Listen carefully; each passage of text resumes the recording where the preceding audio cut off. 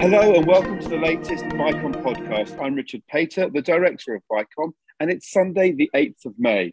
I'd like to welcome back to the Vicom podcast, Dr. Raz Zimt. Raz, thank you very much indeed for joining me again. Thank you, my pleasure. Just by word of introduction, Raz is one of Israel's leading experts on Iran. He is affiliated to the excellent INSS, the Institute of National Security Studies, and he's also a research fellow at the Alliance Center for Iranian Studies at Tel Aviv University. So, Raz, if we can start, perhaps before we get into the meat of internal and Iran's foreign policy issues, and obviously the nuclear deal, perhaps we start with local news here. We're at the end of what some people are calling a wave of terrorism, or certainly an increase in various terror attacks. And I just wanted to ask you to make the connection about the incitement that we hear from Gaza, but also how much Iran is encouraging that behind the scenes. And we know they have a particularly strong connection with Islamic Jihad. How strong are those connections at the moment, and how much are they making use of this increase in terror attacks? So, sometimes there is a tendency in Israel to overestimate the Iranian involvement in Gaza. I would definitely say that Iran is very much pleased with the recent developments in Gaza. It has always been in favor of making as much problems as it can to Israel. And of course, the success, any kind of success to the so-called resistance camp or resistance movement led by Iran and with the participation of Hamas and the PIJ, the Palestinian Islamic Jihad and Hezbollah, is always considered as a success for Iran itself. But I would say that the connections between Iran and Hamas over the last few years has been quite good. Actually, after the initial problems they had with Hamas after the eruption of the civil war in Syria and the war in Yemen, where Iran was quite disappointed from the position taken by the Hamas, although it always continued its effort to support Hamas. But I would say that in the last few years, despite the better relationship between Iran and Hamas has never been a real Iranian proxy. Hamas has always been eager to maintain its independence vis-a-vis Iran, and even the PIJ, which is much more, I would say, dependent on Iran in Gaza. And still, I wouldn't say that even the PIJ is doing everything Iran is telling them to do. So at the end of the day, I would say that Iran is quite satisfied with what's going on in Gaza, of course, but its influence and its ability to make a difference in what's going on in Gaza is quite restricted.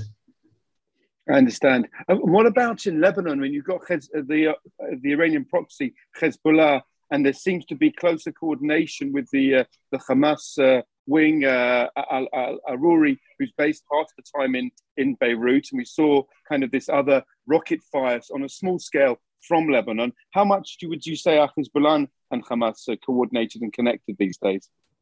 So there certainly has been some coordination between Hamas and Hezbollah.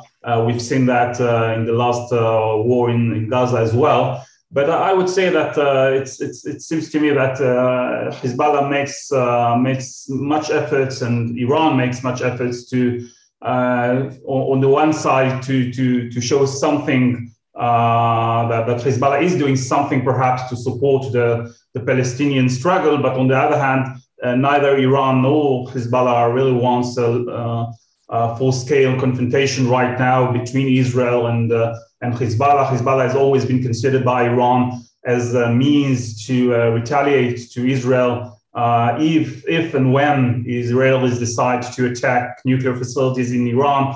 That's the strategic goal of Iran. It certainly doesn't want to use Hezbollah for the sake of the Palestinians right now. Right, that makes sense. Let's focus now for a moment on the Iran nuclear talks and the Vienna process that appears to be stuck, at least for the last few weeks. And certainly in terms of the public consumption, it appears that the issue is over the the Islamic Revolutionary Guard Corps, the IRGC, being removed from the terror list. How much do you see this as a serious concession? And do you think they can find some creative language or compromise that can still salvage a deal?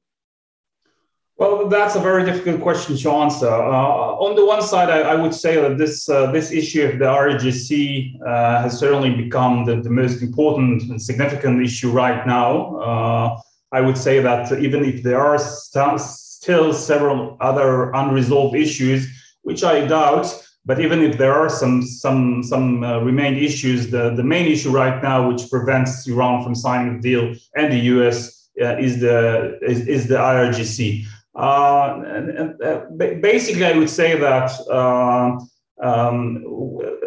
as this issue has become so significant, I find it quite difficult to believe that Iran will be able to just give it up. I mean, it's not just the issue of the Iranian position saying that look, it's President Trump who included the RGC within this list in order to make it much more difficult for a future administration to go back to the JCPOA.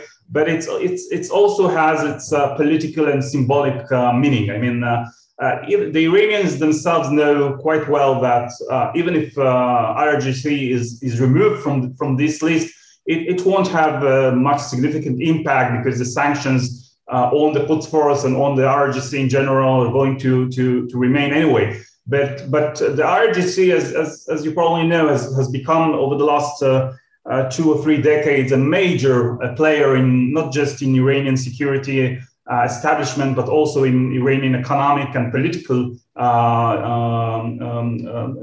game. And especially this current government, the new government of President Raisi and the foreign minister Abdullahian are considered to be very close to the IRGC. This is no longer the time when we could see some rifts between President Rouhani and Foreign Minister Zarif and the Revolutionary Guards. This time, this government is much more associated with the RGC, with the deep state. So on the one side, I have to say I find it very, very unlikely that this issue will be able to find some kind of compromise from Iran. On the other side, I would say that my sense is still that Iran does want to go back to the JCPOA. So we will just have to wait for the next visit of the European of Morea to Tehran this week to see if there are some opportunities to bridge the US position and the Iranian position, for example, through this kind of making the distinction between the Quds Force, which might remain in the list, and the rest of the IRGC. But it won't be easy. We have to remember that the Iranian original position has been that all sanctions which were imposed in Iran during Trump's administration have to be removed. So even if that's no longer the Iranian position and they're ready to somehow make some compromise over this issue, the IRGC, due to its major position right now in Iran and the Iranian political decision-making, it will be very difficult for them to just give it up. Do you think there's a distinction? Is there a valid distinction to make between the Al-Quds Force and other aspects of the IRGC? Well, yeah, sure. When you speak about Iran's involvement in terrorism and subversive activities, it's mainly the Quds Force, but the Quds Force is relatively small organization within the IRGC. When you speak about the IRGC, you speak about ground forces, you speak about Navy, you speak about Air Force and missiles. You speak about RGC involvement in Iranian politics, in Iranian economy. So the Quds Force, despite its importance and significance, is still relatively small part of the IRGC. So basically, you can make a distinction between the Quds Force and the rest of the IRGC. But again, that's something that which the Iranians themselves will have to accept. And I'm not sure it will be that easy. Just on the process in Vienna, we know that already there have been proximity talks that the Iranians and the US don't sit in the same room, not even in the same hotel. But in a practical sense, and kind of looking at the P5+1 going forward, how is it practical for the US and the Russians, do you think, to cooperate and work together on this in the context of the Ukrainian conflict?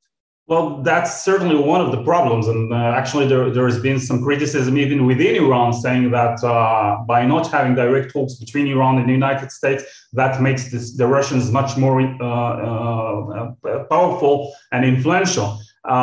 Fortunately, perhaps, or unfortunately, depends on where it stands.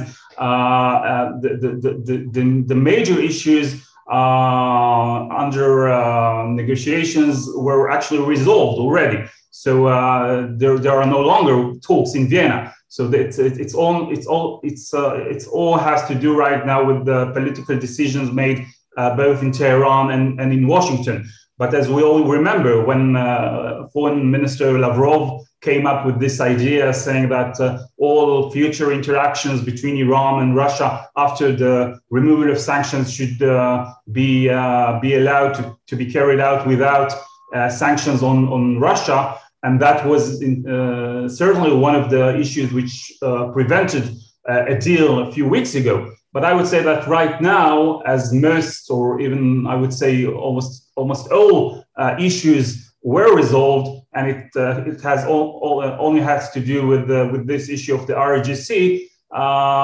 It's not very easy to bridge those issues between the United States and Russia, but they are no longer that important to prevent a deal if the decisions are made in Tehran. Fair enough. Can we discuss for a moment the kind of the content of the deal itself? I mean, there were problems with the original deal, which you've written about quite extensively. But once the deal was signed, you thought that it should have been stuck with it. First of all, can you outline your criticism of the original deal and give us your assessment of what you understand to be the content now? Well, I never thought that the JCPOA was the best deal ever signed in the history of humankind, but it certainly had some flaws, mainly the fact that most or all restrictions on Iran's nuclear program were expected to be removed between 8 to 15 years after the JCPOA was signed. But I did think then, and I still believe that in comparison to other options on the table, it did give the international community, and especially Israel, at least 8 to 15 years of delaying Iran's nuclear program. And that was one of the main reasons why I thought that Trump's decision to leave the JCPOA was a mistake, especially as I never thought that the maximum pressure policy would be efficient to achieve its political goals. I mean, certainly it had major impact on the Iranian economy, and it certainly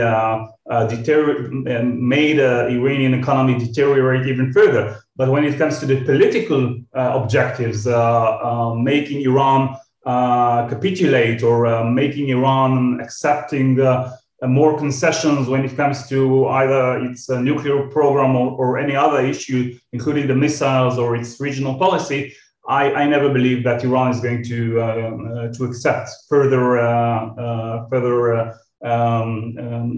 agreements, certainly concessions. So we are left right now with a very difficult and risky status quo when Iran is only weeks away from breakout capability, which makes the return to the JCPOA even much more required right now. Absolutely. What's your current assessment of the ability of the IAEA to monitor their progress? Well, as long as there is no return to the JCPOA, I can see no really. It's very unlikely that Iran will fully cooperate with the IAEA. I mean, even if there is an agreement and there is a return to the JCPOA, the Iranians have never been that eager to cooperate with the IAEA, especially regarding the so-called military aspects or military parts of its past nuclear program. But it's very, very, very clear that ever since Iran decided to withdraw from its commitments to the JCPOA in the summer of 2019, in addition to its very advanced progress it has made in Iran's nuclear program, it also made the work of the IAEA much more problematic. And as long as there is no return to the JCPOA, I can see no real cooperation between the sides. And the view from Israel and their regional allies, we saw just over a month and a half ago the gathering of the Negev summit of the Abraham Accord countries plus Egypt and the US joining as well. How much of a unified message do you think the Americans received from Israel and their Gulf allies? Well, when it comes to the issue of the IRGC, they certainly got a unified message by both Israel and its new partners or allies in the Persian Gulf and the Arab world, because that seems to be a mutual interest of both Israel and Iran's neighbors in the Arab world, not to have this. This U.S. decision of delisting the IRGC, I would even say that unlike Israel, which considers the nuclear issue as the number one priority, Iran's neighbors, especially the UAE and Bahrain and even Saudi Arabia, considers Iran's malign activity in the region and subversive activities as perhaps even more threat to deal with. So that certainly relayed a message to the United States. But basically, I would say that the U.S. decision whether to go back to the JCPOA or not, or even to delist or not to delist the IRGC, have much more to do with the U.S. decision making and its own interest, whether it wants to take the nuclear issue back into the box. Or to continue the status quo right now, which is of course very difficult for the U.S., especially in light of the developments in Europe. Yeah, you mentioned Iran and their regional role. What's your current assessment of kind of how much, in terms of, I suppose, the Israel focus has always been on the entrenchment in Syria, both the smuggling of advanced weapons to Hezbollah, but also Shiite proxies close to the border. How do you currently assess the Iranian moves there? So on the one side, you can certainly say that the Israeli activities in Syria, in addition to I would say, stabilization of the situation in Syria, makes it much more difficult for Iran to continue its efforts to entrench itself in Syria. We've certainly saw a reduction in the IRGC forces in Syria over the last 2 years. They are using more and more Syrian locals, recruit them to pro-Iranian militias working inside Syria. They certainly face many obstacles when they want to continue their efforts to deliver precise weapons to Hezbollah, mainly again due to the Israeli efforts. They also have kind of competition sometimes with the Russians over the influence in Syria after the civil war. Turkey is still there. The US still preserves some of its forces in Syria. So certainly, if you look at what Iran wanted to achieve in Syria and compare that to what Iran really achieved in Syria, there is a very big gap between the two. But nevertheless, I would say that Iran has much patience, and it still very much wants to make use of its presence and its influence in Syria even today in order to achieve more influence, especially when it comes to the economic influence. Just as we speak, Iranians have just reported about a visit of Bashar Assad today in Tehran. So I would say that the relationship between Iran and Syria are still strategic. Syria has no intention to draw the Iranians out of Syria. But certainly the situation in Syria today makes it much more difficult for Iran to be involved, even when it comes to the economic involvement. You know, there has been some criticism even within Iran over the Syrian conduct when it comes to getting Turkish businessmen and Russian businessmen the opportunities to invest in Syria, and there are more and more questions being raised in Iran. Why don't the Syrians let more Iranian businessmen invest in the Syrian economy? They also certainly follow the recent improvement of relations between Syria and some of the Arab states, including the UAE, and that makes the Iranians concerned. But again, they have the patience, they have the time, they have the energy, and they certainly don't want to, and they have no intention to just leave Syria after all the efforts they put there. Thank you for that. If you just go back for a moment to the nuclear deal, the potential deal, you highlighted kind of the problematic nature of the sunset clauses that are not going to be extended. But beyond that, kind of where else is the critique, and what if you were advising the Israeli government? Is there anything that they can do? I mean, we know they've taken a different approach from the previous government of kind of airing their concerns to the US administration, quietly trying to seek influence. But how would you advise them to focus on what elements of the deal? Well, first of all, I'm not sure that the Israeli government has much to do and much how to influence this issue. I mean, the negotiations were between Iran and P5+1. It's very clear to everyone, including Israel, that the current U.S. administration, whether we like it or not, wants to return to the JCPOA. And basically, I would say that again, when I compare the different options on the table.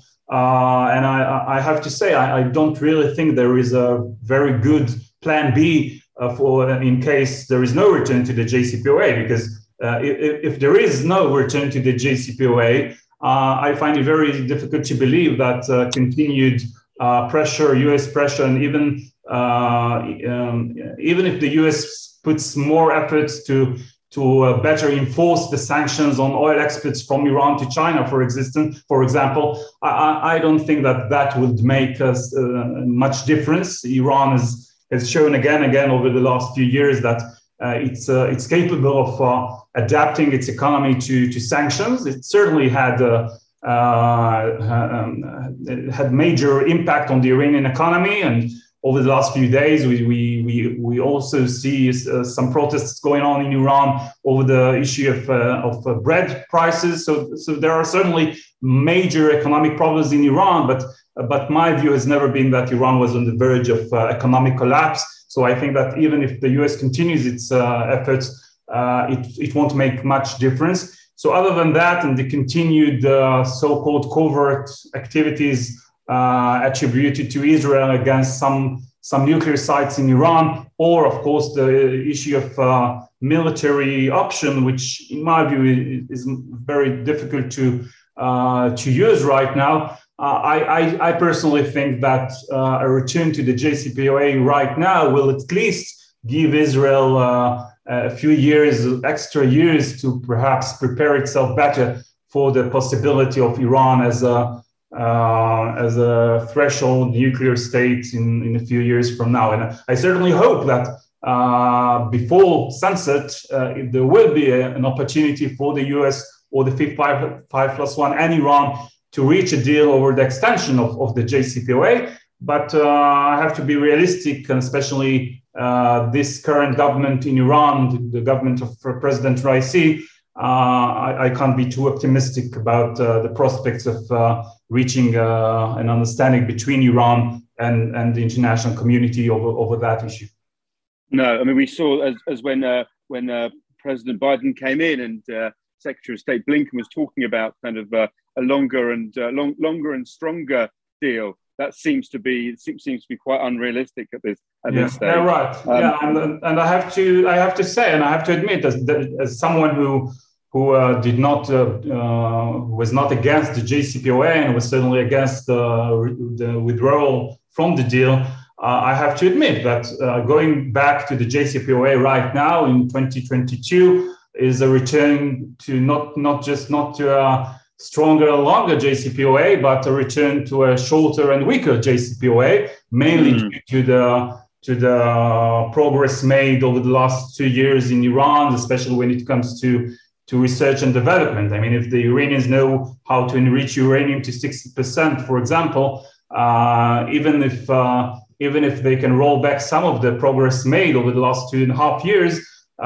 they will not go exactly to the same point they were in 2015. So most assessments today is that even if there is a return to the JCPOA, the Iranians are probably going to be something between 6 to 8 months away from breakout capability in comparison to 12 months away from breakout. But still, it's a decision between bad and the worst. That's my guess.